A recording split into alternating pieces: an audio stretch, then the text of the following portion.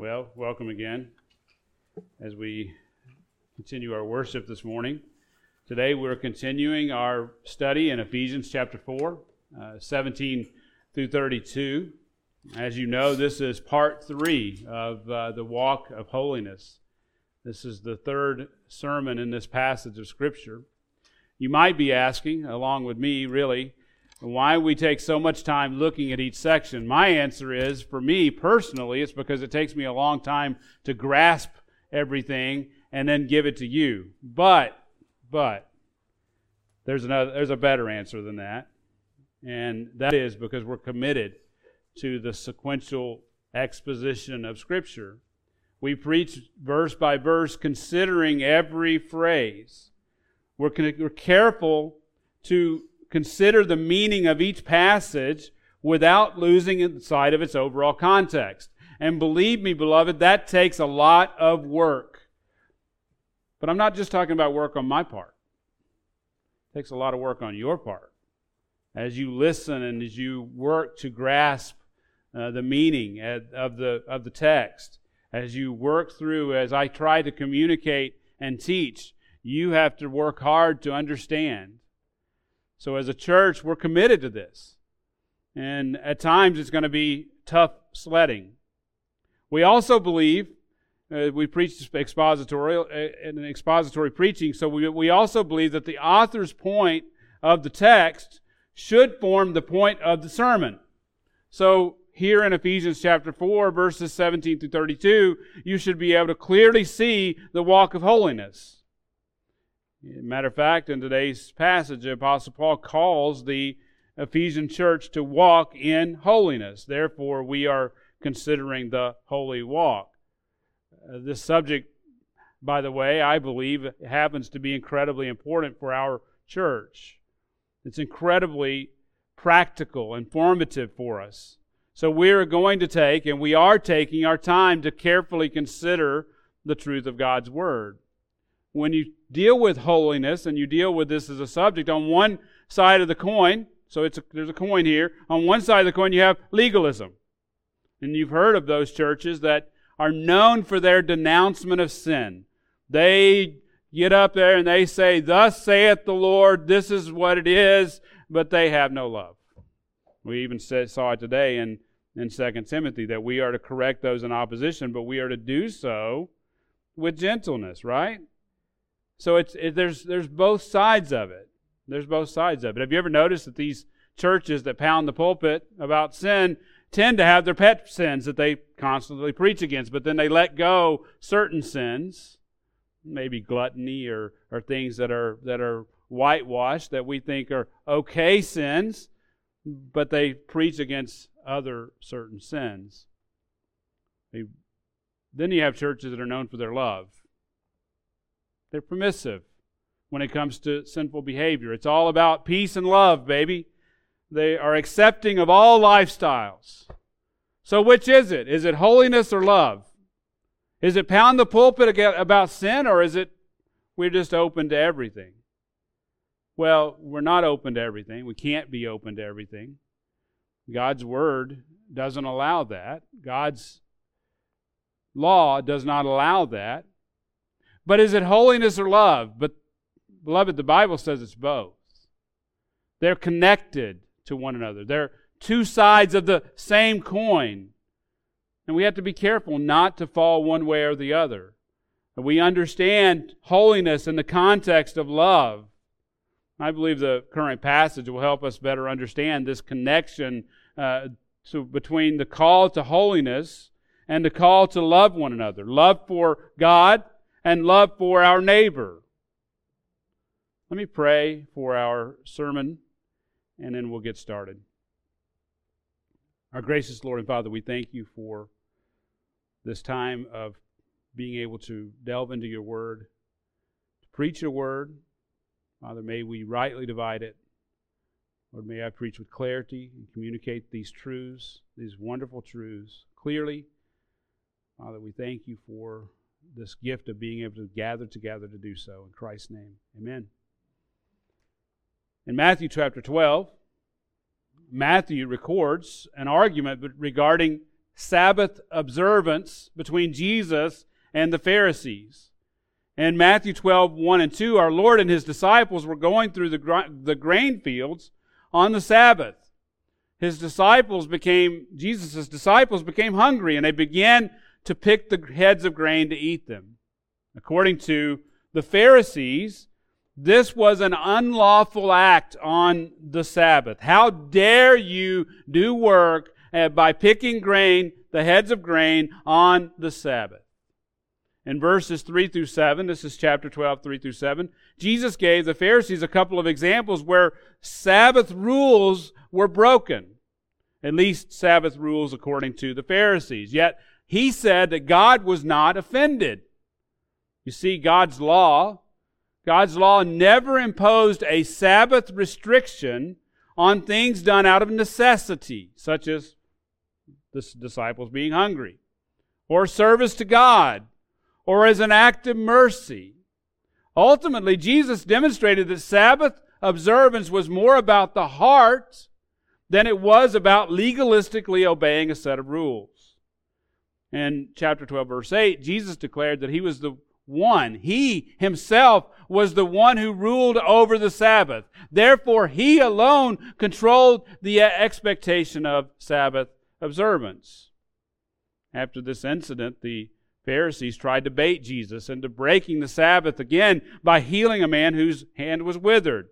They asked Him on this occasion if it is lawful to heal on the Sabbath. Isn't that crazy? Is it lawful to heal on the Sabbath? In verse 11, He said to them, just listen, you can turn there if you'd like, but He said to them, He said, "What man is there among you who has a sheep, and if it falls into a pit on the Sabbath, will he not take hold of it and lift it out? How much more valuable than is a man than a sheep? Then it is lawful to do what is good on the Sabbath." Then He said to the man, "Stretch out your hand." And he stretched it out, and it was restored to normal like the other. But the Pharisees went out, and they conspired against Him as to how they might destroy Him. You see, these Pharisees had their own rules set up. They thought that they believed they were serving God, but they were actually dead in their trespasses and sins. You see, they had no way of pleasing God. Their minds and their hearts were completely blinded by the god of this world. They were so twisted that they were seeking to destroy the Son of God, our Lord Jesus Christ. Ultimately, their rejection of their Messiah, Jesus, would pave the way for the gospel to be extended to us, the Gentiles. We see this, if you are in Matthew 12, you see this in verse 21. And it says, in His name the Gentiles will have hope, or will hope. Shockingly, God's chosen people, the Israelites, had rejected their Messiah. They rejected Him because they were trying to find salvation in the works of the law. But in doing so, it's important for us to see, in doing so, they twisted God's law beyond recognition and completely misunderstood. They completely missed the point of the law. Back in Matthew 12:22, Jesus healed another man in the presence of the Pharisees. Astonishingly, they attributed this healing to the work of Satan. And as such, they blasphemed the Holy Spirit.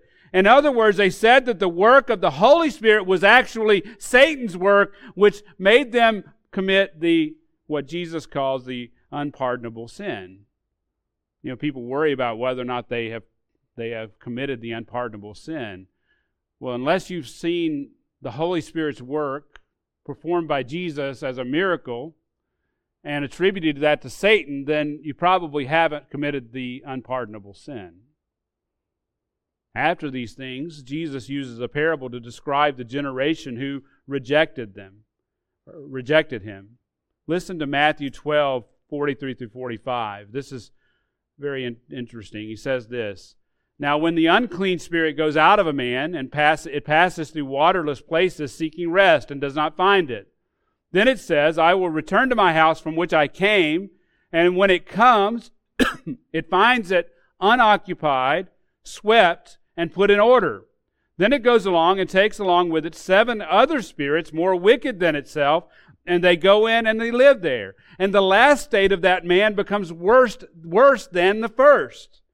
That is the way, this is important, that is the way it will also be with this evil generation. In effect, what Jesus is saying is, you tried to be saved by your own power in keeping the law, but you missed the whole point of it. And the more you try to keep the law that you've twisted, the more you'll fail. And you will keep failing because you've misunderstood my heart. And the state that you'll be in at the last will be worse than the first. The more you try, the worse it's going to get. The more damnation you're heaping upon yourselves. Now, church, it would be easy for us to look at these men, these Pharisees, and wonder how they could get it so wrong. But we should be very aware. We should be very aware as a church, that this is a very well-trod path. It is a path that's wide. If we're not careful, we can easily go down the same path to destruction by missing God's grace. Get this, by missing God's grace while trying to keep His law.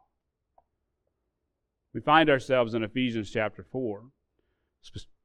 Specifically, as I've said, in verses 17 through 32, where Paul gives two main commands for the walk of holiness. We've looked at the first one. You are not to live as the heathen ones. You're not to walk as the Gentiles walk. That's verses 17 through 19. I'll only remind you that Paul was warning the church at Ephesus not to fall back into their former lives. They had lived in the lust of their flesh and had walked according to the ways of this world. God had raised them up, and He had seated them in the heavenlies and made them new creations in Christ. Going back to their former lifestyles of sin would have betrayed their new position in Christ. And in verses 17 to 19, He warned them not to do this. Now in verses 20 through 32, we'll see Paul's positive command. You are to live as the holy ones. Now it's interesting, I've gone back and forth on this.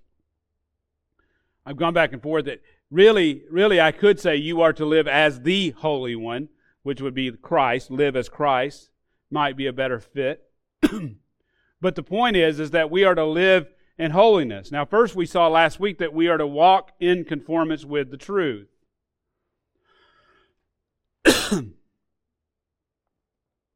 In verse 20, he says, Paul writes, you did not learn Christ in this way. If indeed you have heard Him and have been taught in Him, just as the truth is in Jesus. We learned last week, Paul had personally taught the church at Ephesus. He knew the content, he personally understood the content of their teaching. He had taught the church Jesus' commands, just as Jesus had directed the church to do in Matthew 28, 19 and 20. Make no mistake, Jesus commands His people to live holy and righteous lives. As we also discussed, Jesus calls His church to love Him and to love our neighbors. If we live in sin, now this is the connection I want you to see. If we live in sin and we participate in the deeds of darkness, we do not love God and we cannot love others. Let me say that again. If we live in sin and we participate in the deeds of darkness, we do not love God, and we cannot love others. The Apostle John says in 1 John 1, 5 through 6, he says, this is the message we heard from Him and announced to you, that God is light, and in Him there is no darkness at all. Now he says this in verse 6, if we say we have fellowship with Him, yet walk in the darkness, we lie and do not practice the truth. So therefore, we must recognize the tie between walking in holiness, love for God, and love for our neighbor. There is a direct tie between the three. If we don't see this crucial connection, then we're in danger of falling into the same sin as the Pharisees. As a church, as God's people, it's critical we get this right. We must understand the whole truth and nothing but the truth. The Pharisees thought that they could short-circuit the process with their cheat codes. In other words, they changed the rules of the game in favor of themselves. They gamed the system, but it didn't work. They did this so that they could live the way they wanted under the guise of holiness and righteousness, but they were neither holy nor righteous. They missed the whole point. Now we should recognize that we should recognize that the Pharisees missed the point, but the point was there the whole time. It was there in the Old Testament. And we should also recognize that Paul would have primarily taught the church at Ephesus from the Old Testament. So let's look at a couple of Old Testament passages and try to see and understand the point of the law from an Old Testament perspective. Turn to Leviticus 19.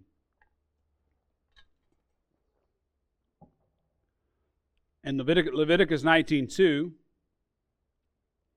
the Lord commanded the Israelites, "You shall be holy, for I, the Lord your God, am holy." So we see right off the bat, we see the point of this chapter. It's about holiness. Then in the style of Leviticus, he follows up with a bunch of laws for them to follow. Well, kind of. He actually told them to keep the Sabbath and not make idols for themselves. What does this correspond to? Love for God, right? God wanted them to love Him with all their heart, soul, mind, and strength. Then he gives in 19:9, he gives a list of laws. Now I would say, and I would argue, that these laws are incredibly instructive to us. Again, I want you to recognize the connection between walking in holiness, love for God, and love for neighbor. Look at 19:9. It says this, "Now when you reap the harvest of your land, you shall not reap the very corners of your field, nor shall you gather the gleanings of your harvest, nor shall you glean your vineyard, nor shall you gather the fallen fruit of your vineyard. You shall leave them for who? For the needy and for the stranger. I am the Lord your God. You shall not steal, nor deal falsely, nor lie to one another. You shall not swear falsely by my name, so as to profane the name of your God. I am the Lord. You shall not oppress your neighbor, nor rob him. The wages of a hired man are to remain with you all night until morning, or not to remain with you all night until morning. You shall not curse a deaf man, nor place a stumbling block before the blind. But you shall revere your God. I am the Lord." Now stop right there. I want you to notice that in verses 12 and 14, reverence for God and love for neighbor are directly connected. When we swear falsely by God's name, we profane His name, right? But we also lie to our neighbor, and that hurts our neighbor when we do so. When you curse a deaf man who cannot hear, who hears it? Who hears it? God does. God does. This reminds me of the old riddle. When a tree falls in the woods with no one to hear it, does it make a sound? Does it make a sound? Yes, it does. You know why it makes a sound? Because God can hear it. God doesn't miss anything. On a more sobering note, church, God also hears you when you spread malicious rumors and gossip about others. He hears those things. It's directly connected to Him. You can't love God and love neighbor if you're not walking in holiness. He also sees you when you place stumbling blocks in front of the brethren. Let's keep going. Verse 15. You shall do no injustice in judgment. You shall not be partial to the poor or defer to the great, but you are to judge your neighbor fairly. Stop right there. James chapter 2. No, you're not to walk in partiality. You're not to judge with partiality. There's a direct connection here that James is clearly referring to Leviticus 19 when he says those things. Verse 16, you shall not go about as a slanderer among your people, and you shall not act against the life of your neighbor. I am the Lord. You shall not hate your fellow countrymen in your heart. You may surely reprove your neighbor, but you shall not incur sin because of him. You shall not take vengeance, nor bear any grudge against the sons of your people, but you shall love your neighbor as yourself. I am the Lord. The point is that this was here all the time. It didn't take Jesus to come for them to know this. Jesus tells them this. Jesus says the two greatest commandments are to love the Lord your God with all your heart, soul, mind, and strength, and to love your neighbor as yourself. But it didn't take him to say this because he's already said it in Leviticus 19. Beloved, all these commands clearly show God's heart. His heart for man. God requires man to love Him by obeying Him and to love their fellow man by truly caring for him. Micah 6:8, right? Micah 6:8 gives us the same requirement. He doesn't want our empty sacrifices. He doesn't want us to just rotely follow His law. He wants us to do it with our hearts. He wants us to understand the point of the law. Micah 6:8, He has told you, O man, what is good, and what does the Lord require of you? But to do justice, to love kindness, and to walk humbly with your God. That is the point of the law. That's the point. Now back in Ephesians 4. The truth of God's Word has not changed. He still commands holiness to be lived out in love for Him and in our love for others. Let me say that again. He still commands holiness to be lived out in our love for Him and in our love for others. We are to walk in conformance with the truth of God's Word.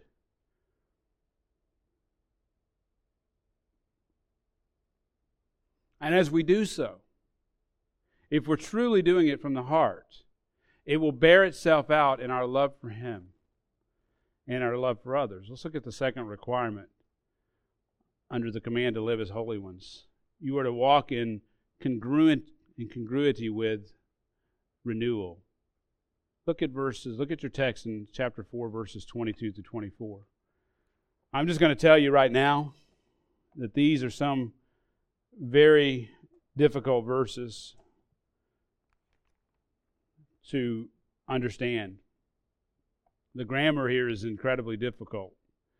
At the heart of these verses are three infinitives, which we have to understand in order to interpret the meaning of this passage. These three infinitives are the word translated lay aside in verse 22. So we're back in Ephesians 4:22 if you haven't caught back up. The word translated be renewed, and the word translated put on. Those are three infinitives, if you are a grammar person, infinitives in the text, and we need to understand how these words function in order to grasp Paul's point. Now, most exegetes would agree that these words relate back to the content of Paul's teaching in verse 20. So let me read verse 22 to 24. That in reference to your former manner of life, you lay aside the old self, which is being corrupted in accordance with the lust of deceit, and that you be renewed in your mind, in the spirit of your mind, and put on the new self, which in the likeness of God has been created in righteousness and holiness of truth. So the main thing that we need to understand or grasp in this passage is how Paul is using these infinitives. Now, the main question is whether these verses are a command, such as you were taught that you are to put off the old person and put on the new person, or if they are describing new life in Christ. Said another way, you have put off the old person and you have put on the new person. If they are imperatives, then we are actively working to put off the old person and to put on the new person. If they are descriptions of our new lives in Christ, then we have already put off the old and put on the new at salvation. Therefore, we are to live according to that glorious truth. Now, as I consider the grammar as I look at these infinitives and I look at the tense and all the stuff that goes into it, I have to tell you it is very difficult to make a conclusion. But we have some other means to decipher Paul's point. You may recall that when you became a Christian, you were what? You were placed in Christ. Now that is a positional truth. We've talked about that. You have been raised up and you have been seated with Him in the heavenlies. That's Ephesians chapter 2:6. You have been made into a new creation in Christ. Again, these are positional truths, but being in Christ, we have to understand, also has practical implications for our walk in Christ. The question is, which perspective is Paul coming at in these verses? We need to recognize then that we need to recognize the content of Paul's teaching to understand his point in these verses 22 to 24. Now, I believe that we should be able to work our way backwards in this book to see this. By now, I think we should be fairly familiar with Paul's method of instruction. In most cases, if not all, he gives the foundational doctrinal truths, then he gives practical applications. You've heard it said, and I've said it before, that he taught the doctrinal truths in the first 3 chapters of this letter. And he taught or is teaching application of those truths in the final 3 chapters. Now that's generally true. He has a similar pattern in Romans.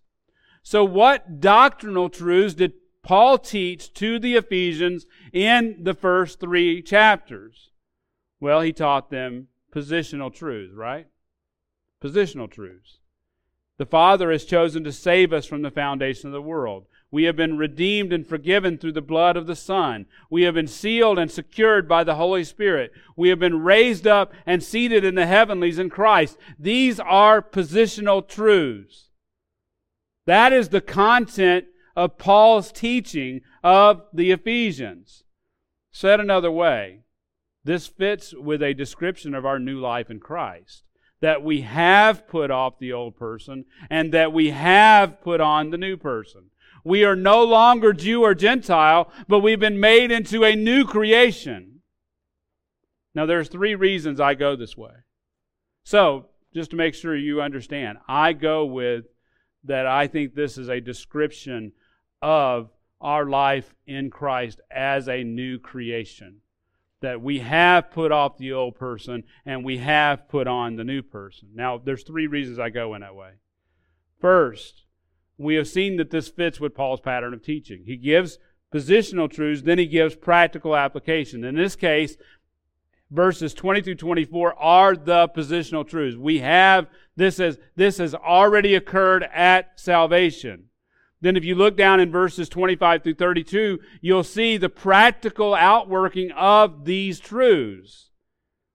In this case, if Paul doesn't emphasize the positional truth that we have done these things, then he runs the risk of falling into legalism as he gives a laundry list of commands in 25 through 32. In other words, said another way, like the Pharisees, he would be putting an emphasis on rule keeping, giving the impression that keeping a set of rules leads to holiness. Do you understand that?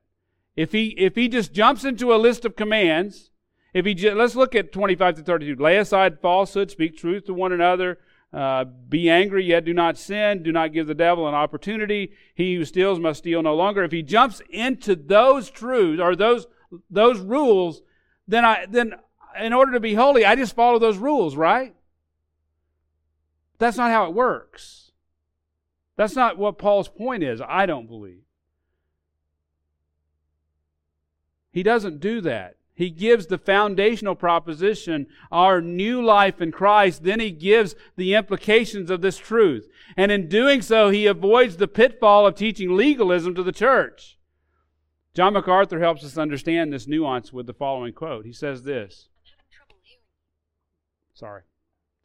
Siri wants to get her part in. Here's what John MacArthur says. It is important to note that Paul is not exhorting believers to do these things. These three infinitives describe the saving truth in Jesus and are not imperatives directed to Christians. They are done at the point of conversion and are mentioned here only as a reminder of the reality of that experience. You have in fact, at salvation, you have in fact put away the old man and you have put on the new man. Now, I said there was three reasons that I take this view.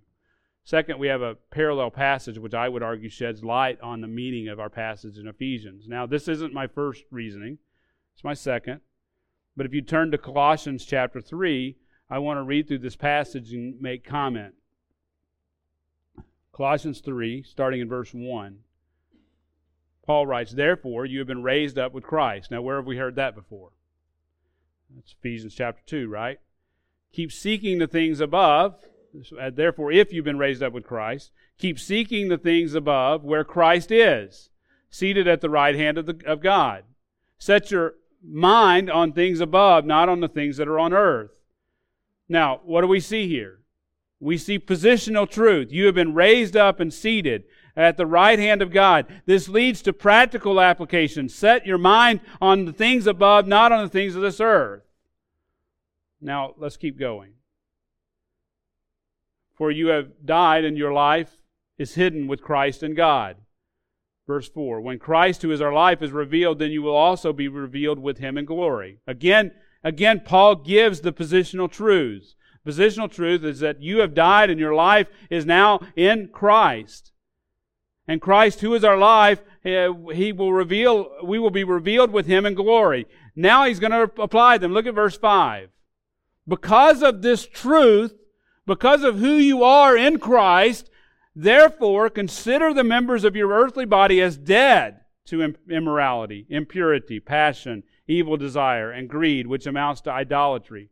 For it is because of these things that the wrath of God will come upon the sons of disobedience. And in them you also once walked, when you were living in them.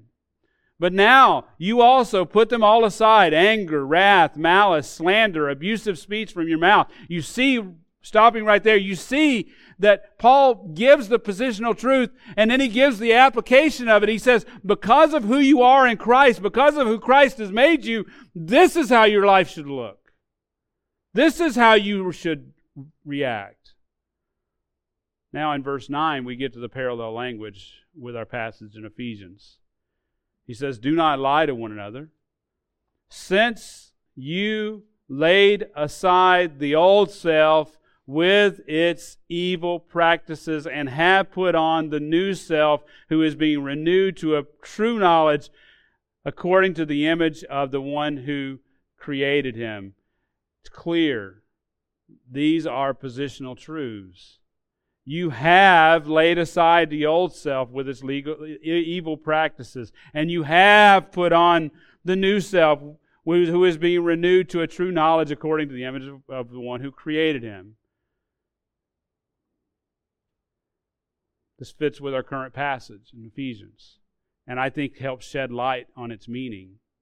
Let me give you a third reason I believe Paul is talking about positional truths, and I think this is important for us to grasp. As Christians, we aren't the old man and the new man at the same time. We're not. We have been made new. We are completely new. We are holy, positionally. We are that. It's already happened. If you are in Christ, you have been sanctified. I used this quote a couple of weeks ago, but I think it's important here. Again, John MacArthur says, "Now I've heard a lot of people teach that when you become a Christian, God gives you something new. You still have your old nature, your old sin nature is still there and so forth, but God gives you something new." So He adds to it, right? According to the Word of God, you are new. It isn't just a matter of addition. It's a matter of transformation. You are completely different. If you are in Christ, you have been transformed. You've been made new. Therefore, you, as a new creation, are to act in congruity with this new man. You should act like the new man that you are.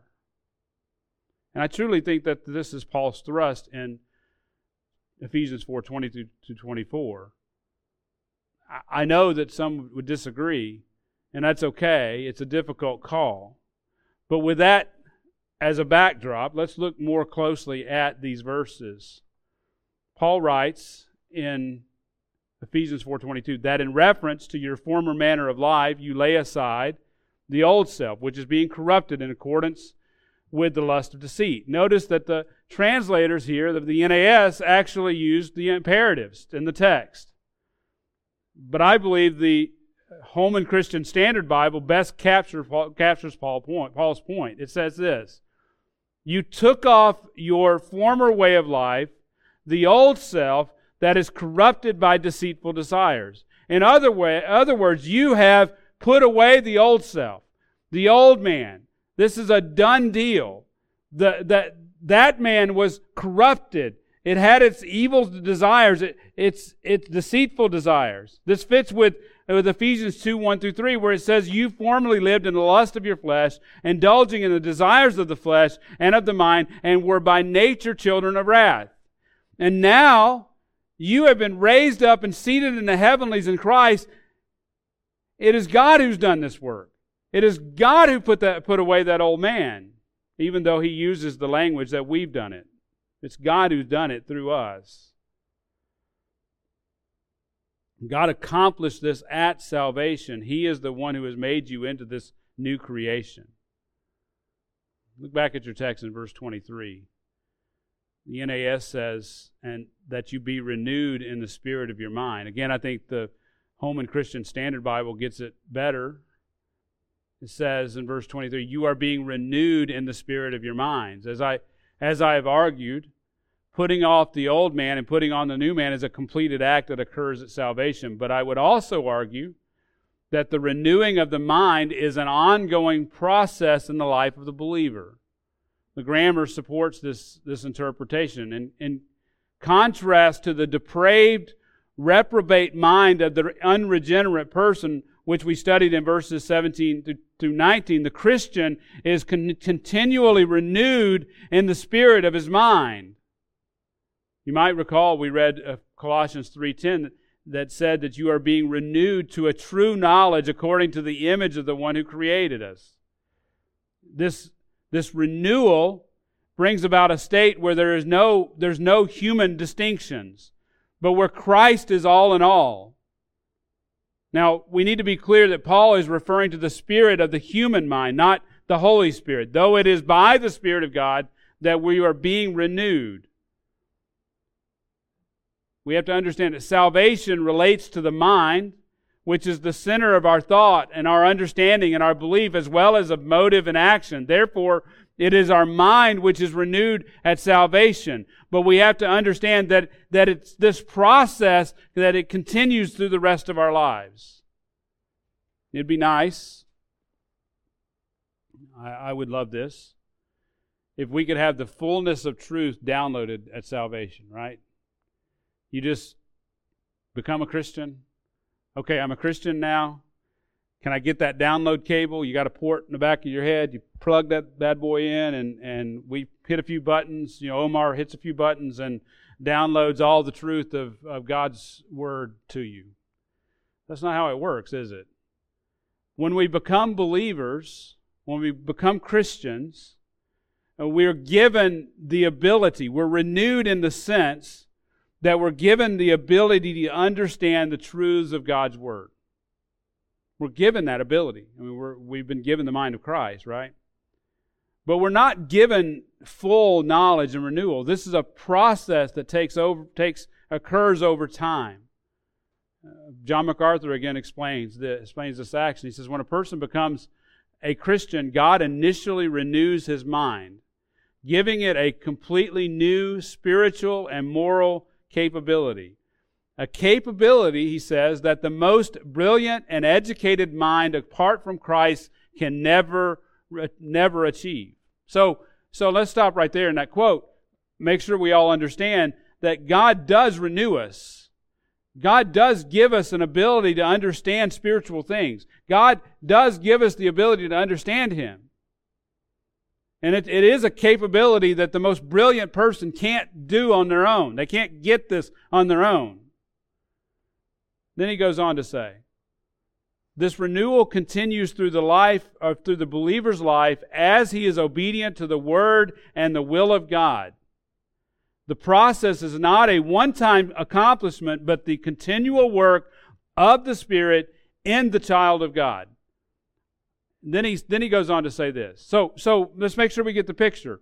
God gives us, changes us, renews us so that we can understand, but then that process continues over the lifetime. It's a continual work. Then he says this, our resources are God's Word and prayer. It is through these means that we gain the mind of Christ. And it is through that mind that we live the life of Christ, end quote. So that's the process that he goes through. He doesn't just plug in the download cable and we get all those truths that we need. We have to live that process, but we're given the ability to do so, and we do so, and we become more and more sanctified as we live the Christian life. If we're committed to God's Word and prayer. We're committed to live the Christian life. You're continually renewed as you study God's Word and as you spend time with Him in prayer. Put your text in verse 24. The NAS says, and put on the new self, which in the likeness of God has been created in righteousness and holiness of the truth. Again, I think the Holman Christian Standard Bible captures this truth better. It says, you put on, this has already occurred, the new self, the one created according to God's likeness and righteousness and purity of the truth. Again, I keep pounding this over and over. This is a positional truth. You have, if you are in Christ, you have put on the new self. It's occurred. It's an aorist tense. It's an aorist passive, actually. Aorist middle, I'm sorry. It's past tense. It's happened already. You have been made new. You are a new creation in Christ.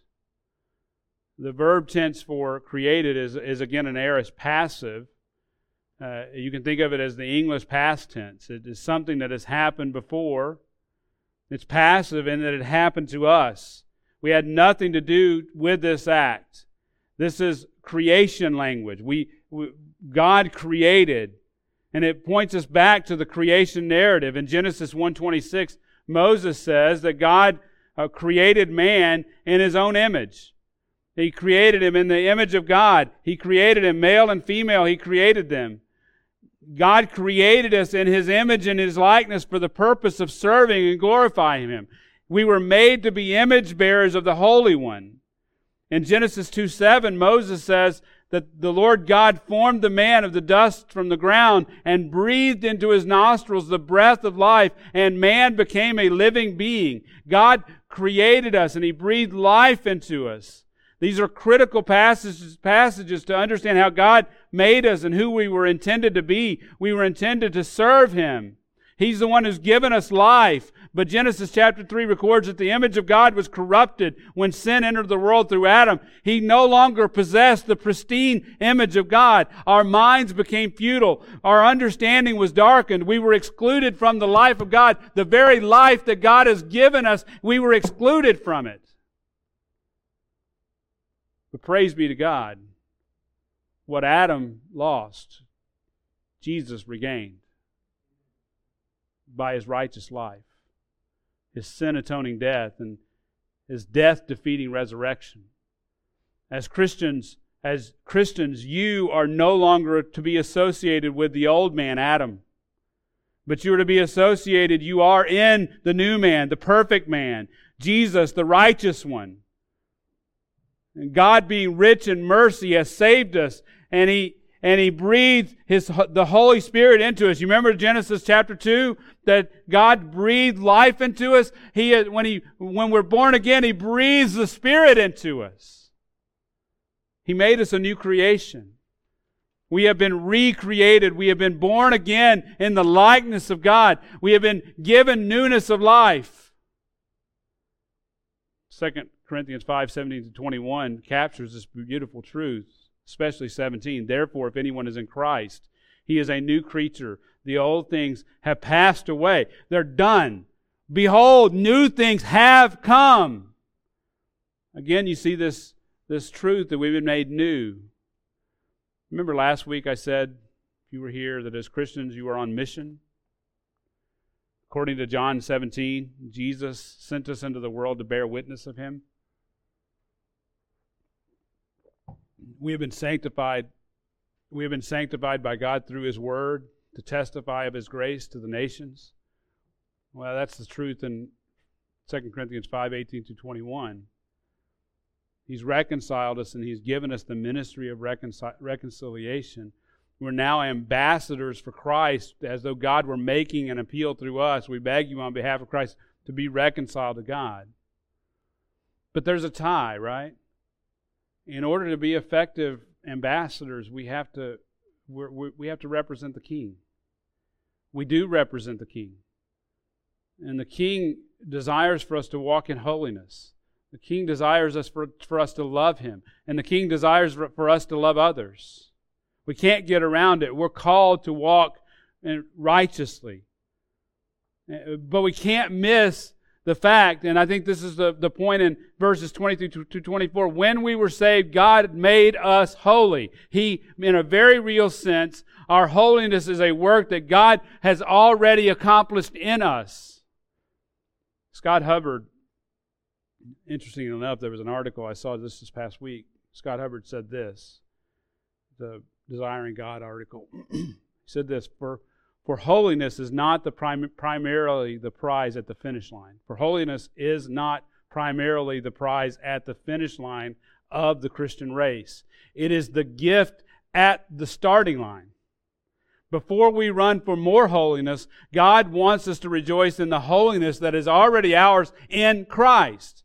Our deepest confidence and highest boast before God lie not in our personal holiness, but in the one whom we are united by faith. End quote.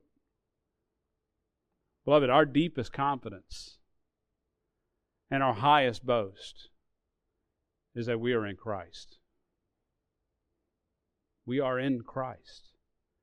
He did all the work. He redeemed us from the slave market of sin. We were doomed. Yet in Christ, there it goes again, in Christ, I want to keep saying that, in Christ, we have been made sons. Clearly, beloved, and I know you're thinking this, we can still struggle mightily with sin, right? This truth can be disheartening. Absolutely disheartening. We still can live according to the flesh. We fall back into sinful patterns of life. At times we can walk as the Gentiles walk. We can act as if we are just sinful people. In the words of Charles Spurgeon, he says this: when God created day and night, He called the two of them together day. Every Christian is likewise a mixture of night and day, sin and holiness. It's the flesh, right? Yet Spurgeon writes, you like the day, take not your name from the evening, but from the morning. You are spoken of in the Word of God as if you were even now perfectly holy, as you will be soon. End quote. Beloved, you are perfectly holy. And you will be, one day will be as you are. Church, you may struggle with sin. I do as well. Ask my wife. She'll tell you. She'll tell you more than you want to know. But in Christ, we have been made perfectly holy. We have put off the old self and put on the new self. It is happening, and we have been renewed to be able to understand the truths of God's Word, to understand who He is, and we're being continually renewed so that we would know it even more. Scott Hubbard observes of Charles Spurgeon's quote.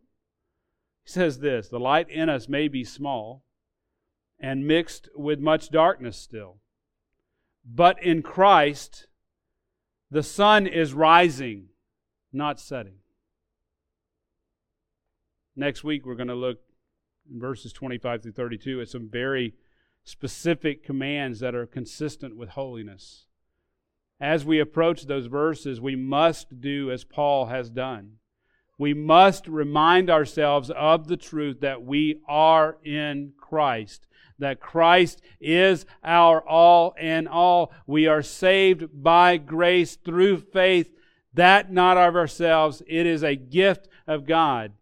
Christ then becomes our everything. We must embrace Him. We must bask in Him. We must glorify Him. We must glory in Him.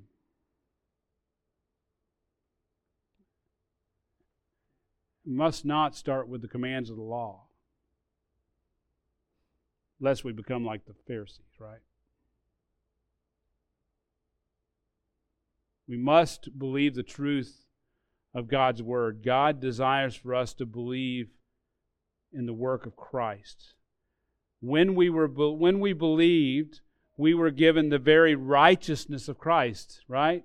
That's 2 Corinthians 5:21. He made Him a new of sin to be sin on our behalf so that we might become the righteousness of God in Him. I'm going to tell you right now, God is grieved when we don't trust Him. When we don't trust that very righteousness that He's given us, God is grieved. John Owen says this,